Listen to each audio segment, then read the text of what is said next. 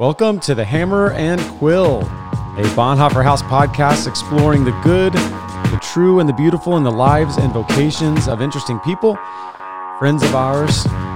This is episode 19, an interview, a conversation with Christine Gelatt. Christine's a friend of ours. Christine, welcome to the Hammer and Quill. We are so glad to have you on here today. We're going to be talking about your life now, your calling, how you navigate your own sort of commitments in the world and faithful ways to God. We're also going to be talking some about the ministry that you founded as a college student. You did, when I was in college, how old were you when you founded Freedom 424? 19. 19. When I was 19, I wasn't founding things. Yeah. I think I might have founded like a Madden. Yeah, like a video franchise. game. Yeah, or like a fantasy football league. I founded a fantasy football league when I was 19, and it was nothing. So we're getting excited to get into this, talk some about how it is that you did that, really some of the nuts and bolts of it. But before we do, we've had we took a break for a while, and we came back last episode. We had an interview with Shelby Abbott. We talked about his new book, Doubtless. I had an embarrassing moment in that podcast. I had to go back and re-listen to it because I edit the podcasts. And I was thinking about how embarrassing it was that I called Battlestar Galactica Starship Troopers. Okay. Yes, you did. And I was really tempted to just cut the whole part out. But I didn't. Yeah. It was a fun moment. Yeah. I hate embarrassing moments. I hate when I do stuff like that. But it happens. But I mean, you embarrassed yourself in front of like the nerds, right? Oh, that's kind of mean. But you're calling people that like Battlestar Galactica nerds. Well, I'm putting myself in the category of like fantasy, like that's right. adventure. You read books that are called like what are they called? Like the Wing Rider Chronicles. Yes. Yes, I read books. For what it's worth, that would have been lost on me. That mistake, you could have just yes. gone with Well, it. Okay. So great. So No idea. I think that's what he's trying to say. yes. Thank I you, appreciate Christine. that. That is exactly. Also another fun thing that's happened since our last podcast is I turned 40. Yes. I turned 40 and wow. You said wow, like that's like whoa. Wow, it's that's a so old. milestone. It's great. Wow, I didn't realize you were that old, Jesse. Wow. Man, that is old. I turned 40, and the worst part about it is I was sick. Being sick in 2020 is terrible. And then to be sick when you turn 40, it's like, well, nobody can even roast me or let alone give me any gifts. And now they all think I'm dying. They don't want me around. I'm like a dead man walking zombie. It was just a cold, by the way. I did do a COVID test. Yeah, you got tested. I did have either of you guys gotten a COVID test? Christine, Yep, you have. I've gotten them twice. No. Negative both times? Yep. Great. How was it for you? Was it weird having that thing shoved all the way in your brain? Thankfully, both times that I got and now I guess this one is less accurate, but I've just gotten the nasal one. So it's not the nasal pharyngeal that goes all the way back to your throat. So it was pretty effortless. But my blood pressure the first time was like through the roof because I watched a YouTube video on the legit one beforehand. And they were like, wow, are you nervous about something? I was like, yeah, I'm nervous about this test. Yes. But they were like, nope, it's just the easy nasal one. Mine was, my blood pressure was through the roof too. They were like, wow, this is really high. But that's just because you're 40. I was like, well, I'm turning 40 in a few days. You know what, Michael? I'm not going to say it. And they did the one that went like all the way in. Yeah. It was really far. It was like my eyes it was like I was weeping. But listen, let's back up. I wasn't like weeping because I was like, ouch. It just was uncontrollable. Yeah. Yeah. Uncontrollable. Tears just come. Tears just come sometimes, actually. They touch the tear part of your brain. tear part. Yep. Yeah. Yeah. They touched the tear release button. Yep. Yeah. Activated it. All right. Well, we are here on the Hammer and Quill talking about the good, true, and beautiful. And really, Christine, what we want to do is look through the lives of people and through them walking out their vocations and faith. As a matter of fact, I love what we're doing because I love the idea that God, as 1 Corinthians 7:17 tells us, that God has, he's in a sense ordained where we are, who we're with, what we're called to do. And really our job is to be as faithful as we can where he's called us. And so we're excited to see how you've been faithful and are being faithful to the best that you can. And really we're trying to look through the lens or the glasses of Philippians 4:8, which says, finally, whatever's true, honorable, just, pure, lovely, commendable, excellent, if there's anything worthy of praise, think about these things. And we want to take some time and stop and look at your life, your vocation, in a Philippians 4:8 kind of way, to really see the good, true, and the beautiful in what you've done and what you're doing. And so we wanted to have Christine on because she's formerly a member of Valley Bible Church, where I now serve as the executive pastor. I got to know her and her husband, Michael, a bit back then before they moved away. Before she came to Valley Bible Church, Christine founded a nonprofit ministry called Freedom 424. And I don't want to give away too much about it because I want to let Christine tell the story and about Freedom 424. But we wanted to have her on to hear about how she built a phenomenal ministry as a 19-year-old while Michael and I were building fantasy football leagues and Madden tournaments. And how she discerned God's calling to do that, how she's discerned and walked out God's calling for her life since then. So we want to welcome you, Christine. And really, what we do for all of our guests, we ask the same question. And it's really kind of meaningless for most of them. So we'll probably have to explain what we mean, but we're still sticking with it. And the question is, what would be on the back of your baseball card? I got to listen to a few of the episodes and I just went to like Trillia, Dr. Oh yeah, Pryor, the best ones. Okay. And I loved how this kind of went after you asked, because I could tell Trillia was like, is he asking my like age and my vitals? Do you want to know how much I weigh? Because that's really inappropriate. This is weird. So the back of my baseball card, I guess, would be Jesus follower, a wife. I've been married to Michael for 10 years. We just had our 10-year anniversary a couple months ago. And we have 3 kiddos. They're 6, Harper's 6, Ellie is 5, and Zeke is 3. And we have one on the way, actually, coming in March. Should be like the height of coronavirus, round 2. No, it's going away. It's going away. So it's gone. It's gone. Okay, I like that. Yeah, we live in Indianapolis. We're really involved in our church. We go to College Park Church here in Indianapolis. And I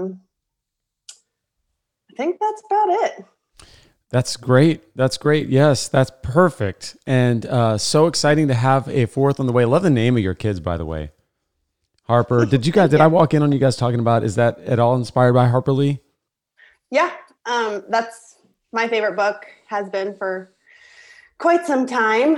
And I've always liked the name, even without that. But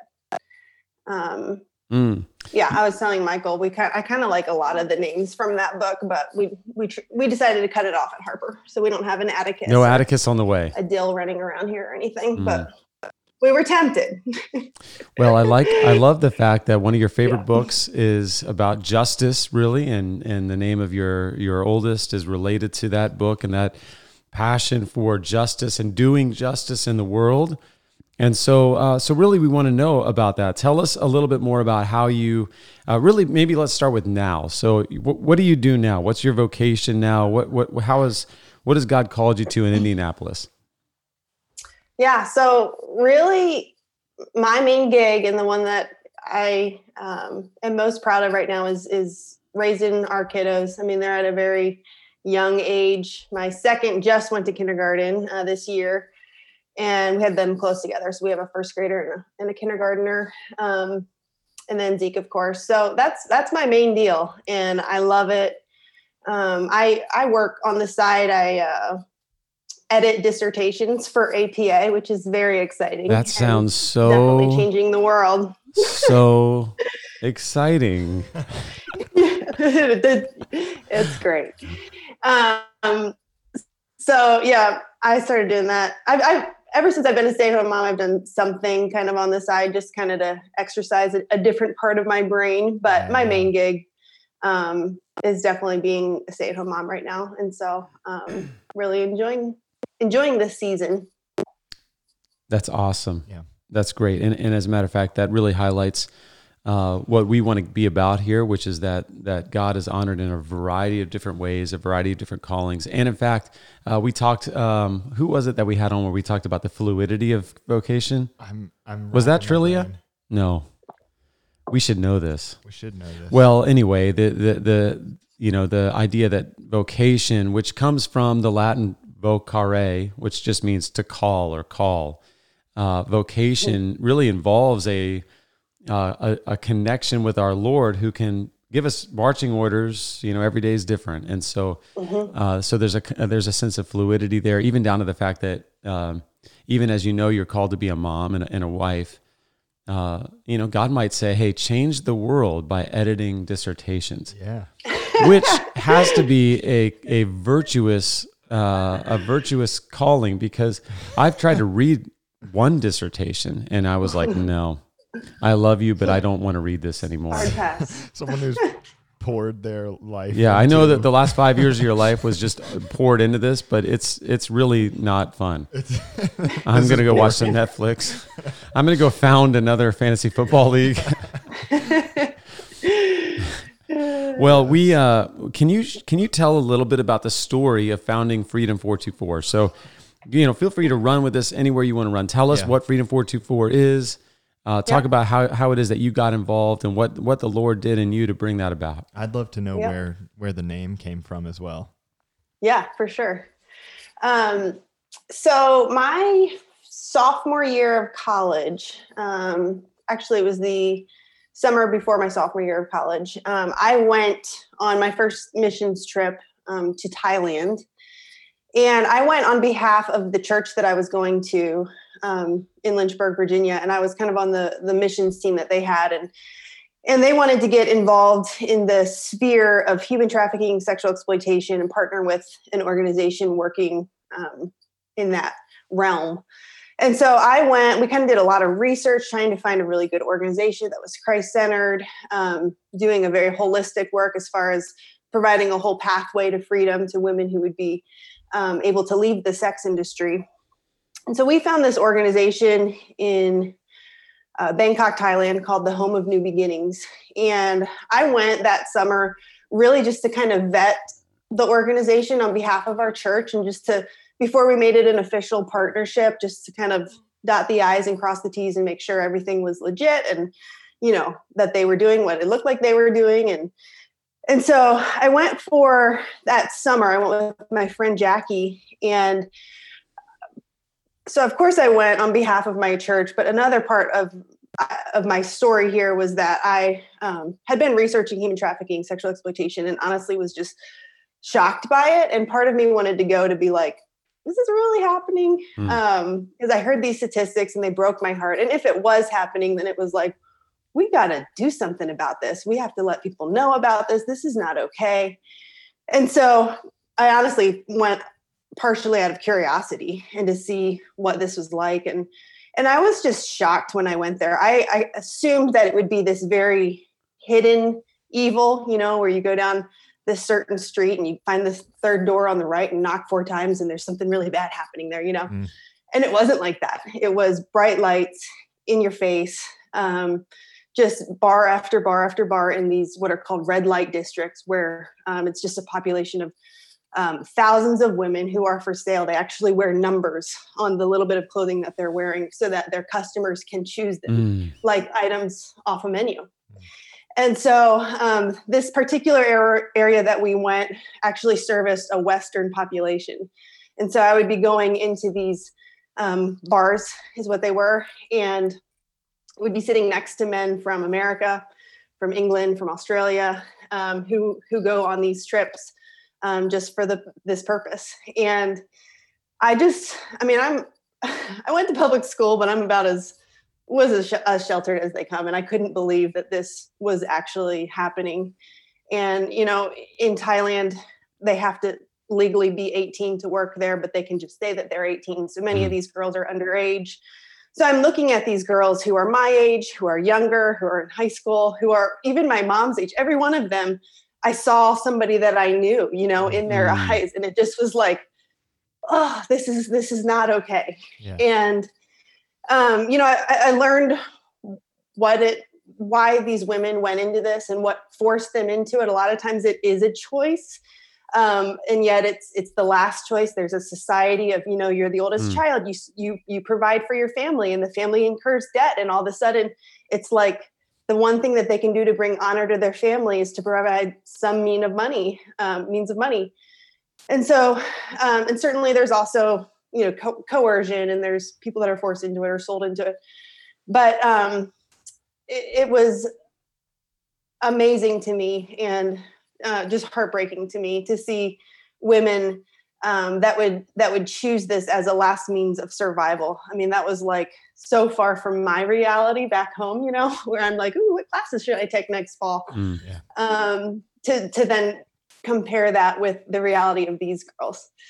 And so, although I went there that summer for the purpose of, just connecting my church with them, it immediately became something that I knew I would carry with me for the rest of my life. And I felt like God allowed me to see this evil, and to not just see the evil, but then to see these women and to hear their stories, and to know, like, we're not so different, and yet they have this completely different trajectory than I do. And so I didn't know exactly what I would do with this, but I knew there were two things that I knew had to happen. One was, this was 12 years ago. And so in this arena, I thank the Lord, like, there has been so much more awareness that's been made. People know that, people are for sale now, and they're not okay with that. I would say 12 years ago, it was just beginning to become like, really, this is an issue in our world. That's definitely my memory of talking with you about it, which probably was around 8 or 9 years ago. And and it's not as though I hadn't read things or heard of things, but it certainly seemed to be a much smaller and more distant and almost minor injustice in my kind of conception of how the world works and what's happening around. So I remember talking to you and just having that same, experience of, really? Like, exactly. This is that much of a reality? Yes. Yeah. Like, this is happening, like, now, today. Yeah. And so from that, I knew that the awareness piece was really important. People needed to know that this was happening. But then I spent this summer with this incredible organization, the Home of New Beginnings, run by this woman who was a retired school teacher. She just happened to be there, actually, with her husband, who, have you heard of the National Prayer Breakfast? Yes. That is held in DC?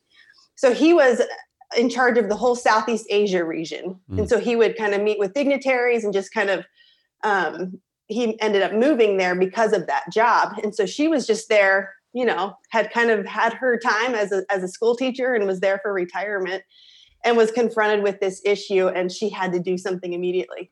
Wow. And so she's like in her 70s starting this incredible organization, just beginning, who knew, the work that God had called her to. And so the other part of it was not just the awareness, but like, here's an amazing organization that a lot of people don't know about. And they're extremely underfunded. I mean, the stories that she would tell, I liken to like Mueller, who would just like pray for the food for that day for his orphans, and like, I mean, she was in the middle and in this position where only God could provide. And he did, month after month, like, in just miraculous ways. Wow. And so, but I thought, man, what if we could raise awareness and then connect people directly to this organization? They can go there, they can serve there, they can help fund the work that they're doing and bringing freedom and justice and restoration to victims of human trafficking, sexual exploitation. And so that's kind of what I wanted to do. And my vision for it, and this is no joke, I love talking about the story of Freedom 424 because my vision for it was pretty small. Honestly, I thought of a t-shirt fundraiser. So like, who hasn't been part of a t-shirt fundraiser in their lives? That's so manageable. That's so like, I have enough faith for a t-shirt fundraiser. No problem. And so what we did is we had a design contest and we got this logo that said Freedom 424. And Michael, to your question, the reason that I wanted to call it Freedom 424 is because I saw women being purchased for about $24. And I couldn't wrap my mind around that a human being made in the image of God could be sold day after day. I still get teary thinking about it. Yeah. For $24. It was such an accessible number as a college student. That's like whatever, a tank of gas or, everybody always relates things to Starbucks, which I'm always like, can we use a different analogy? Because I really need my Starbucks. Yeah. Starbucks is fine. Starbucks is fine. But, such an accessible number that was being used for evil. What if we used it instead to bring freedom, that same amount of money, and give that money then to the Home of New Beginnings to help them keep doing what they're doing and bringing freedom and justice. And so that's what we did. It was just a t-shirt. We slapped that logo on there. We did end up having another design. We had no money. So we're like, who can do things for free? Yeah. And so we got a website that a class at Liberty, actually, they had like their own contest for a website. And then we started selling these t-shirts for $24.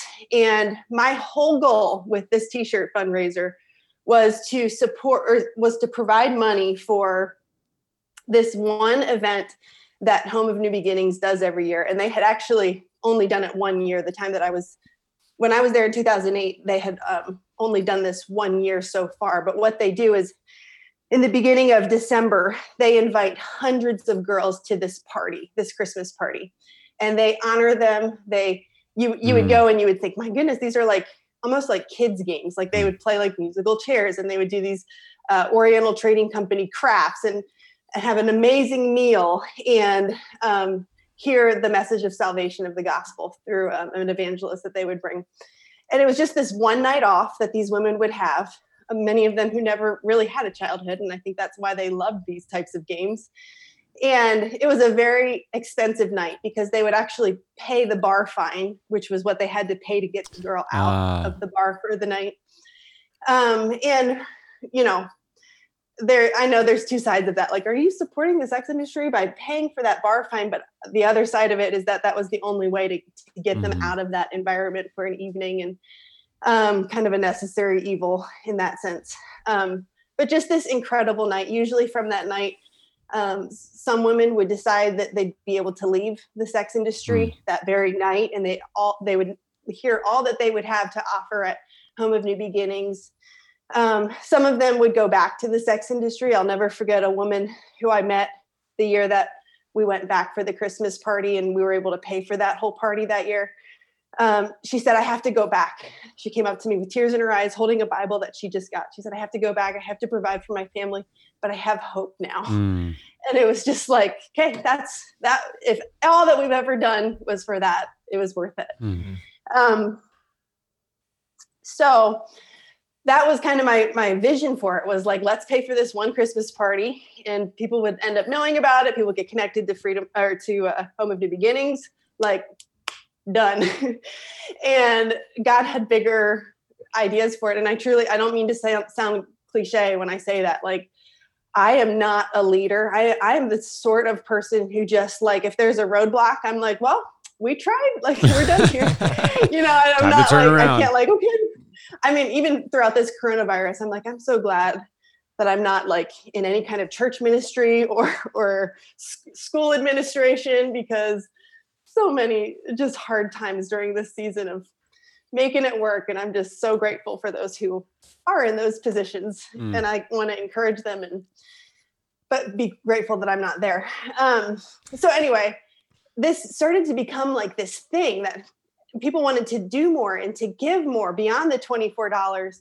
And so we're like, okay, like, let's become a 501c3. I had no idea. I had never heard that before, what even a 501c3 was.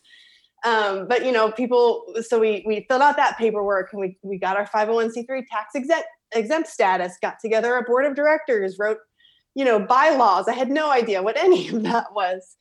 And, God always was faithful to bring people along that cared so much about this too, once they heard about it and wanted to do whatever they could.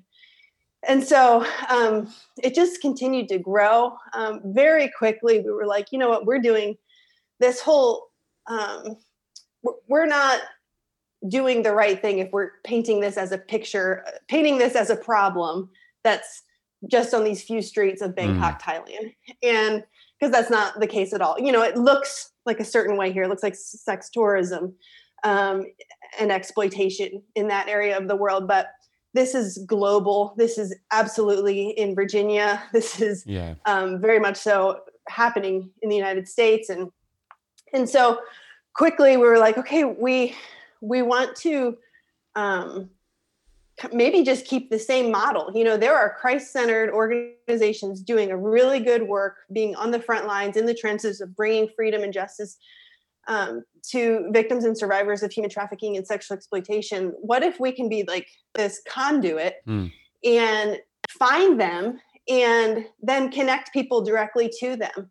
And so that's kind of what ended up happening is we became kind of like this. We will always raise awareness and kind of provide education and things like that. But then let's connect with Christ-centered organizations who are doing a really good job in their specific culture, whatever that looks like, and just be a support to them financially through bringing teams there. We have lots of trips that we offer.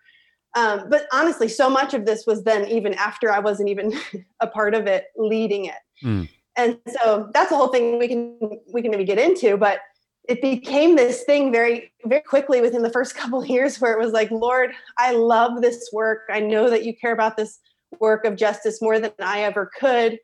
You also know how you've made me and how you've wired me. And I want to say yes to it as long as you want me to say yes to it. But also when somebody else can take the reins and take this to the next level, who has, you know, maybe a better fit for growing an organization like this, because you're the one that seems to keep growing it, then I will gladly pass this off, knowing that it's always been your organization and everything that has grown from it has been because of you anyway.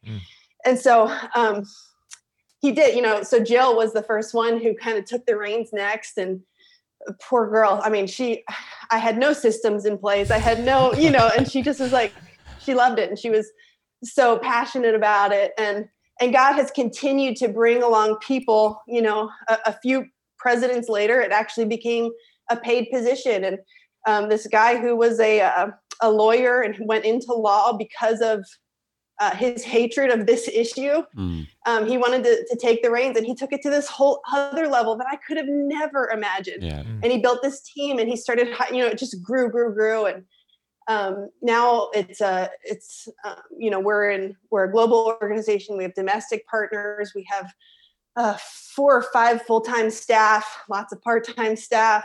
And it's just become this thing that I look at and I'm like, God, you did that. And I am so grateful that I got to watch it from the beginning, but my goodness, like it's kind of just this amazing testimony of what God can do. Because I certainly, you know, didn't really have the leadership skills or desire to lead. And yet it became this thing that it was like constantly catching up with where it was going, you know? I love that it started with a t-shirt drive. And I can relate to that that experience of not knowing what a 501c3 is and bylaws and constitution and all that kind of stuff. And so I love hearing that story, and I think it's a really helpful reminder that at some point, you know, we're called to build things, but really we're playing in the mud, and God's the one that's building. You know, God's the one that's making it happen. And so, a few things though that I want to maybe go back into, or at least highlight that I heard there, Michael, is even before you started talking about the beginning of Freedom 424, you were talking about when you first went on that scouting trip, and how before you even went, you knew if this is real. If this is really happening, somebody's got to do something. And I think there's something there, that kind of that sense of this is not the way it's supposed to be, and the kind of looking around going, well, if no one's going to do anything, I got to do something about this. And I think that's a real, you know, you might downplay your organizational leadership capacities, but that drive, that kind of fire in the stomach, the sense of willingness to just put it on the line is indispensable, I think, when you start something. And so I think, having that, even as if you're listening and you've got a sense of this is not the way, somebody's got to do something about this. That might be the beginning of God calling you to do something about it. Even if it's just as simple as, I'm going to get somebody to donate their time to design. And by the way, is the logo designed by a free donation? Like, did someone design that logo? Yeah. So we actually, at our church, we had a design contest, and we were like, if you win, you get a $50 gift certificate to wherever you want.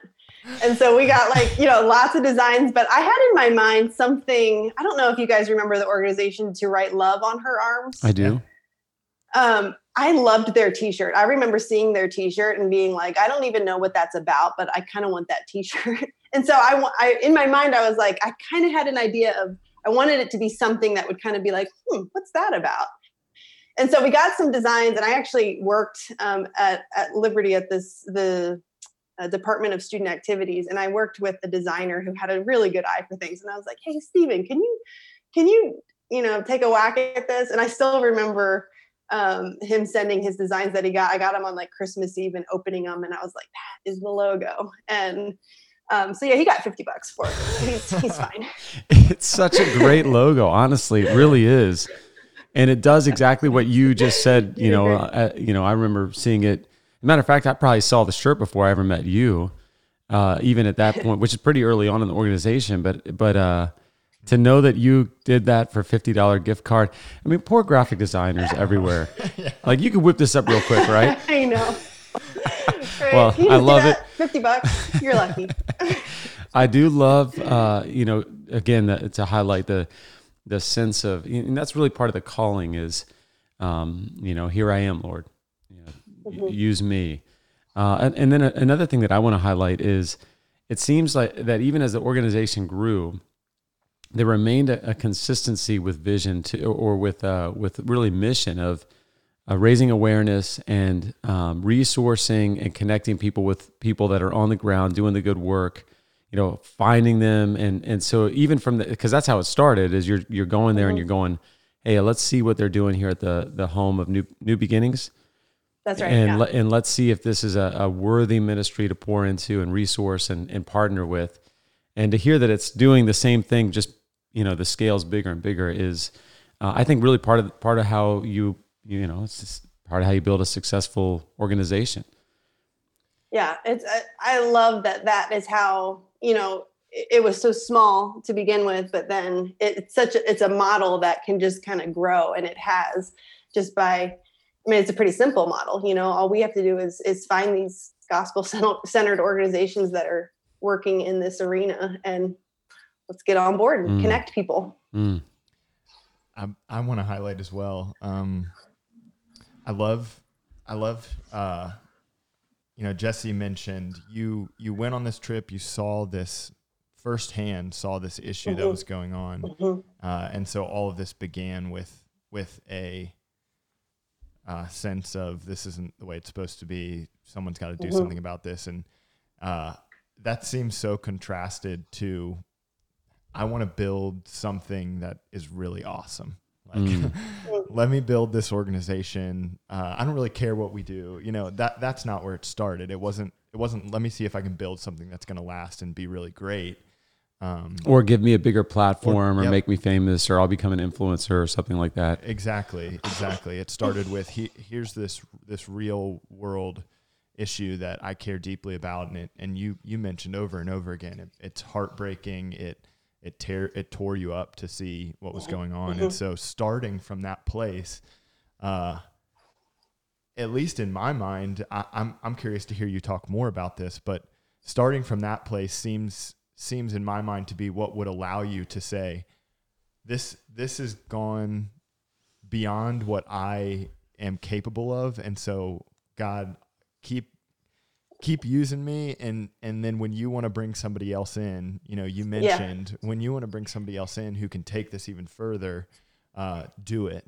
And so I'd love to hear you talk more about that attitude, that heart posture, how you were able to take something that you poured your time and energy into crafting and founding, how you were able to say, I want somebody who's more gifted than me to take this further. So, do you have thoughts, or could you fill that in more for us? Yeah. I mean, I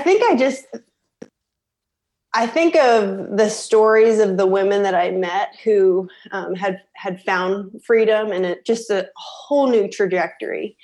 And their stories, you go there and you see so much evil. The problem looks so vast and so huge, and like, oh man, there's so much work to do here. But then you meet these girls and you're like, that's a changed life. She's been rescued, redeemed, and restored. And I want to be part of more stories like that.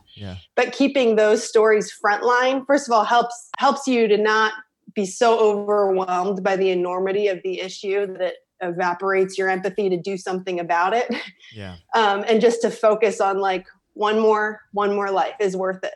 And so I knew, like, I think I became self-aware of my own limitations early on, that it was almost like, as soon as God can do this, I know that there are other people who have different giftings, who love leading, who love roadblocks because they can think about what to do, to get around them. Whereas I just know I'm not that way. And I think I struggled for a while with like, Lord, what's the difference between being out of my comfort zone and being a place where only you can do something, where I have to trust in you, and that's a good place to be, versus like, I'm just out of how you've created me and wired me. And it took me a while to figure out how to navigate that, because I don't want to say no to something that God just wants to push me in, and have me in a position where I trust him more.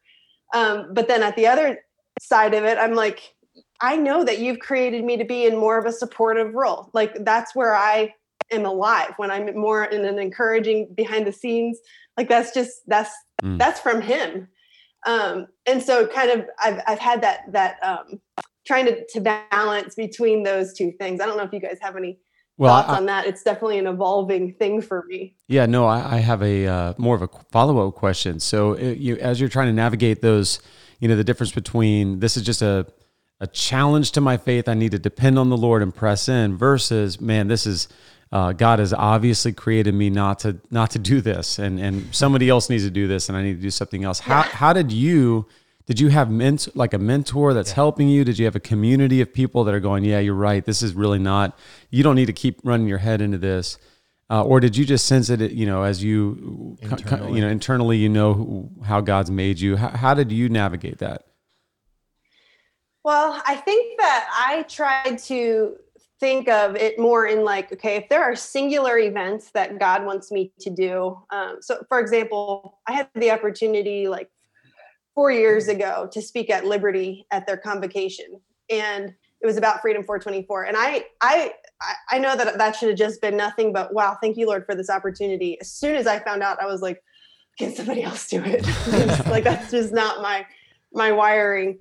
But I didn't want to say no to it, because I understood why I was the right fit for it, as someone who went to Liberty and founded it during my time there. And I knew that it was, I always think of the story in Joshua is actually, I heard this story afresh right the week before I was supposed to speak at Liberty, when I was just, so full of nerves and like, oh, I don't like speaking in front of anybody, but let alone 8,000 people. And it was the story of when Joshua crosses the Jordan with the priests of the 12 tribes, and God doesn't part the water until the soles of their feet got wet. And I love that story, because it's like, God will do the miracle, but there is an element of like, you got to trust in him. You got to put your foot in the water and have faith, And so for me, it was like singular events that I was asked to do, where I could, of course, I still like, Lord, do you want me to do this? Michael, is this a good fit for me? Is this going to take too much of my husband? Sorry. Yes, you're not calling Michael my co-host here for advice.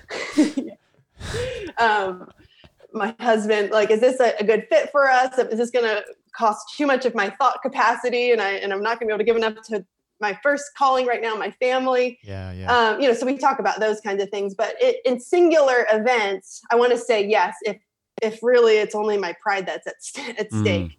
However, for long-term things of like, of like a job, I feel like that's when it's okay for me to look at like, okay, this isn't how I've been wired. Yeah. This isn't how I've been gifted. I don't need to say yes to this for my vocation for right now. I'll still say yes to certain things, but how can I serve Freedom 424 right now in the ways that God has gifted me, which is much more like, I just love emailing, the president or talking to the different employees and being like, thanks for what you do. Like that was just so smart how you did that campaign. And I love the creativity here. And, that's what I love to do now. I love that. I think that's a profoundly helpful thing, even for me right now, to think about the difference between maybe an event or a singular obstacle or challenge versus a fittedness for a kind of line of work or a type of work, and how on the one hand it's okay to say, man, I'm not fit for this, but when you come across a singular event, especially a singular event where what I stand to lose is my face, I stand to lose pride, which I personally like to avoid those. And but to be able to say, no, this is something that maybe I just need to step out, even if I fail at this, because this is just an event. This is just one particular thing. It's okay if I fail, if I've been faithful, I put my feet in the water and trusted God with it. Whereas you don't want to kind of run your organization into the ground because you're not fit for it. You just keep pressing on, pressing on, and pressing on. Yeah, that really stood out to me as well. Like on the one hand, you're saying if all I stand to lose in this one event is my pride, that's okay. These 8,000 people are going to boo me. You're the worst. And then on the other hand, if I step into this role that I'm maybe not wired for or not created for, you're also in a sense giving up a pride, giving up, but in a really beautiful and lovely way, to say, I want to recognize, like you said, my own limitations. I want to recognize the way that the Lord has gifted me, and say it would be better if somebody else stepped in, and that requires a degree of humility that I think is really only found when we're following after Jesus in a living and breathing way. So it's such an encouragement to hear you talk about. Hey, so before we transition to our lightning round, I do have a couple more questions for you. So, since you're a longtime listener, we do a lightning round. We're going to ask you a bunch of questions and, ask you to respond quickly. But, I have a couple more that I want to give you a little time with. One is what is something that people should know about sex trafficking, human trafficking, sex exploitation, that maybe we just don't know? You mentioned that the awareness has been raised some, and I think that's true. There's more awareness, but there's still kind of that's just some weird thing that happens somewhere else. And so what's something we should know? Oh man. So first of all, one of the things that breaks my heart recently is there's been a lot of, actually, even that story in Georgia, it was misreported. There were 39 children who were missing or exploited or whatever that were found, but it was within, I think, several states. And then another thing was, I don't know if you guys saw like the Wayfair conspiracy a month ago, where it was like these cabinets that are for sale are actually like code for a child that's for sale. I don't even understand all the ins and outs. But there's a lot of misreporting and conspiracy, unfortunately, that is around this issue, in particular recently. And that really bothers me because, when you see all this misreporting, you become desensitized to the reality of that it is happening. And should 39 make us more upset than one? No, so just one thing I think, and Freedom 424 in our desire to provide awareness, we try to be really careful about putting lots of information to people that's accurate and that's vetted. And, I love that stories like that one are reported. I can see people even like on my friends list on Facebook who are like, oh, this wasn't true, and that's all that now people see is like, that wasn't true. Well, actually there were 39 kids and it wasn't in one double wide, but it can distract from the reality of the issue. But I would say like, a couple things. One is that this is happening. It's global. It's in Virginia. Another thing that I would want to say is that we actually do have a part to play, and it feels like I said before, like such a huge issue that what could I do? I love quoting from people because people always say things in a better way than I can. So I just get their You're a quotes people and too. credit, but, you're also a people. Edmund Burke. Okay. What? I said, you're a people. You have good words too. I have good words. Edmund Burke once said, "There's no greater mistake than he who did nothing because he could only do a little." And so I love the idea of like, we often are so overwhelmed by the numbers that we're like, man, hope somebody does something about that. But there are so many organizations. Freedom 424 is just one of them that we try to give individuals a way to stand up against this, whether that's going on a trip, whether that is running a race, whether that's supporting our work. We all have a part to play, and it is going to take, we say at Freedom 424, it takes money to fight money. And this is a multi-billion dollar industry, and it takes money to fight money, and it's evil. And so, we have a part to play. That's and good. Those are two things that come to mind. That's good. I love that. I like that quote. That Edmund Burke, that person had a good quote. Yeah, that person. That reminds me of one of my favorite mottos for life. The quote from G.K. Chesterton: "Anything worth doing is worth doing poorly." The point being, if it's worth doing, it doesn't matter if you're good or not. You just do it. If God's called you to do it, just try. Just go for it. That's good. I like that. So you mentioned that you kind of talked about this some in that answer, and so I'd love for you to go into this a little bit more. What kind of advice do you have for someone who wants to be more involved in doing justice, maybe especially around human trafficking, but isn't sure where to start? Mm-hmm. I would start, if you can, go on a trip. There is something about seeing the faces behind the numbers that will make it a life calling for you, if that's already the way God has inclined your heart. And if you already have a desire and there's something in your soul that says, this is not right, this is not how God created it to be, then that might be, like you were saying, an indication from God that this is something that you should give your life towards fighting. And not necessarily as your whole calling for your life, but whatever you're doing plus standing for this, standing against this. And I would say, for me, I was so well read before I went on that trip in 2008, but all it took was seeing one person and hearing one story and now those are the stories that are imprinted on my heart that make me still want to say yes to the opportunities that God gives me, even when they're outside of my comfort zone, because they're worth fighting for. And to see the stories of just complete redemption in these women in their lives, it's just so exciting, and it makes me want to do it more. So I would just say, if you're looking for a place to go through, Freedom 424 offers trips. Even we have a partner in West Virginia, Zara House, and they work with women who are exploited and trafficked in the West Virginia area. That's good. Yeah, we have.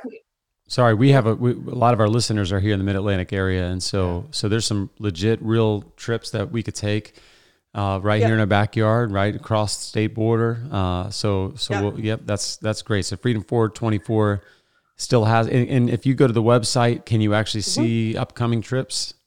Yep. And of course, this year there were some setbacks with COVID. We were still able to do some just a little differently or at less capacity and whatnot. But there are plans in the works, for more trips every year. And also we have an annual Freedom Gala. This year it's going to be available virtually as well as in Lynchburg over the course of 3 nights, so that they can do social distancing. But I would encourage people, if you're listening, to hop onto that too. You can get together with a small group of people and host a party yourself virtually, or just log on yourself. And the focus this year is actually going to be on child sexual exploitation in the States in particular. So we try to always have like a theme and a specific way to raise awareness of a specific area. So that's the one for this year. That's excellent. So that's beginning of October. Okay, beginning of October. And we will link to the Freedom 424 website in the show notes. Please go on there, visit the website, look around, look at the banquet information, upcoming trips. And, as we transition to our lightning round, Christine, I want to ask you maybe one question about family life.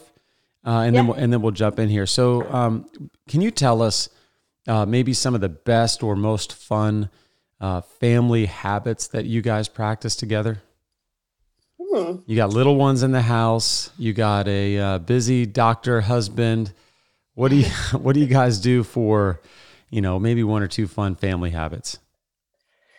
That's a good question. I would say one of the things that I treasure most is just our evenings right before bed. They have their routines of just brushing teeth and basic hygiene and stuff, but then we try to slow down before it's bedtime and actually have time to either do some devotions or just reading. We just started The Horse and His Boy last night. Ooh. The third in the Chronicles of Narnia. Man, you're starting them young on that. I like that. Because how old is the oldest? 6. Harper is 6. Wow, I like that. Okay, good. So slow down. Yeah, I don't know. It's probably more for us than for them. I don't know how much they're getting, but we're starting. Excellent. Now let's jump into the lightning round. All right, so answer these as quick as you can, real simple. First question is this: what's the book you've given most as a gift? I was hoping you wouldn't ask this because I heard it in the other, some of the other podcast interviews. I don't give gifts a lot. Honestly, I give magazines. Oh, good. There we go. Like what magazine? And I don't have my own book like everybody else that you interviewed that I can just give. This book that I whipped up last week, I don't have that. So not yet. Probably HGTV magazine or Magnolia. I'm sorry. That's genuine. Magnolia is the Chip and Joanna. Yeah. That's cool. I like that. Yeah, I like them. They're legit. Excellent. Yeah. So that's perfect. So what's something under $100 that every mom, since that's your primary kind of vocational calling right now, every mom should own? Oh, wow. Okay. Last year we got this apple peeler, and this is well under $100. This is like $10. That you suction to the counter. Do you guys have one of these? No. You spear it here, and then you twist it like this, and it just perfectly takes the skin off, and it's just like this perfectly peeled, spiraled apple. My kids down apples because of this thing. I love it. Wow. We will find that and link it in the show notes. That sounds fantastic. But I love this, the spinning apple peeler. The I don't know why that came to mind, but it is almost fall, so yeah, it is. So, what are you reading right now? What's on your nightstand? Magnolia? My nightstand? No, actually. I am in a discipleship group at my church, and we're actually just starting Knowing God by J.I. Packer, which I've never read. So that is on there. And then I also just started Valley of Vision, which is it's not like a book you really read. It's a collection of Puritan prayers. Yep. And they have been awesome. Yeah. Excellent. Great recommendations. We'll link to those in the show notes. Knowing God, classic by Jim Packer, who passed away this year. Yeah. Great book to pick up and read as a kind of it's almost like a, it's basically like a basic theology book, but yeah, theology proper, but written almost more like a guide to holiness. Yep. So excellent. Okay. What's the worst? Oh, go ahead. No, I just said I'm looking forward to it. We're just getting into it. Good. What's the worst advice you hear given to people who are trying to start something? Young entrepreneurs. Man, if we really wanted to get saucy, I could ask you the worst advice you hear given to young moms. I don't know if I have that either. Okay. Well, that they need a wipe warmer. Definitely don't need that.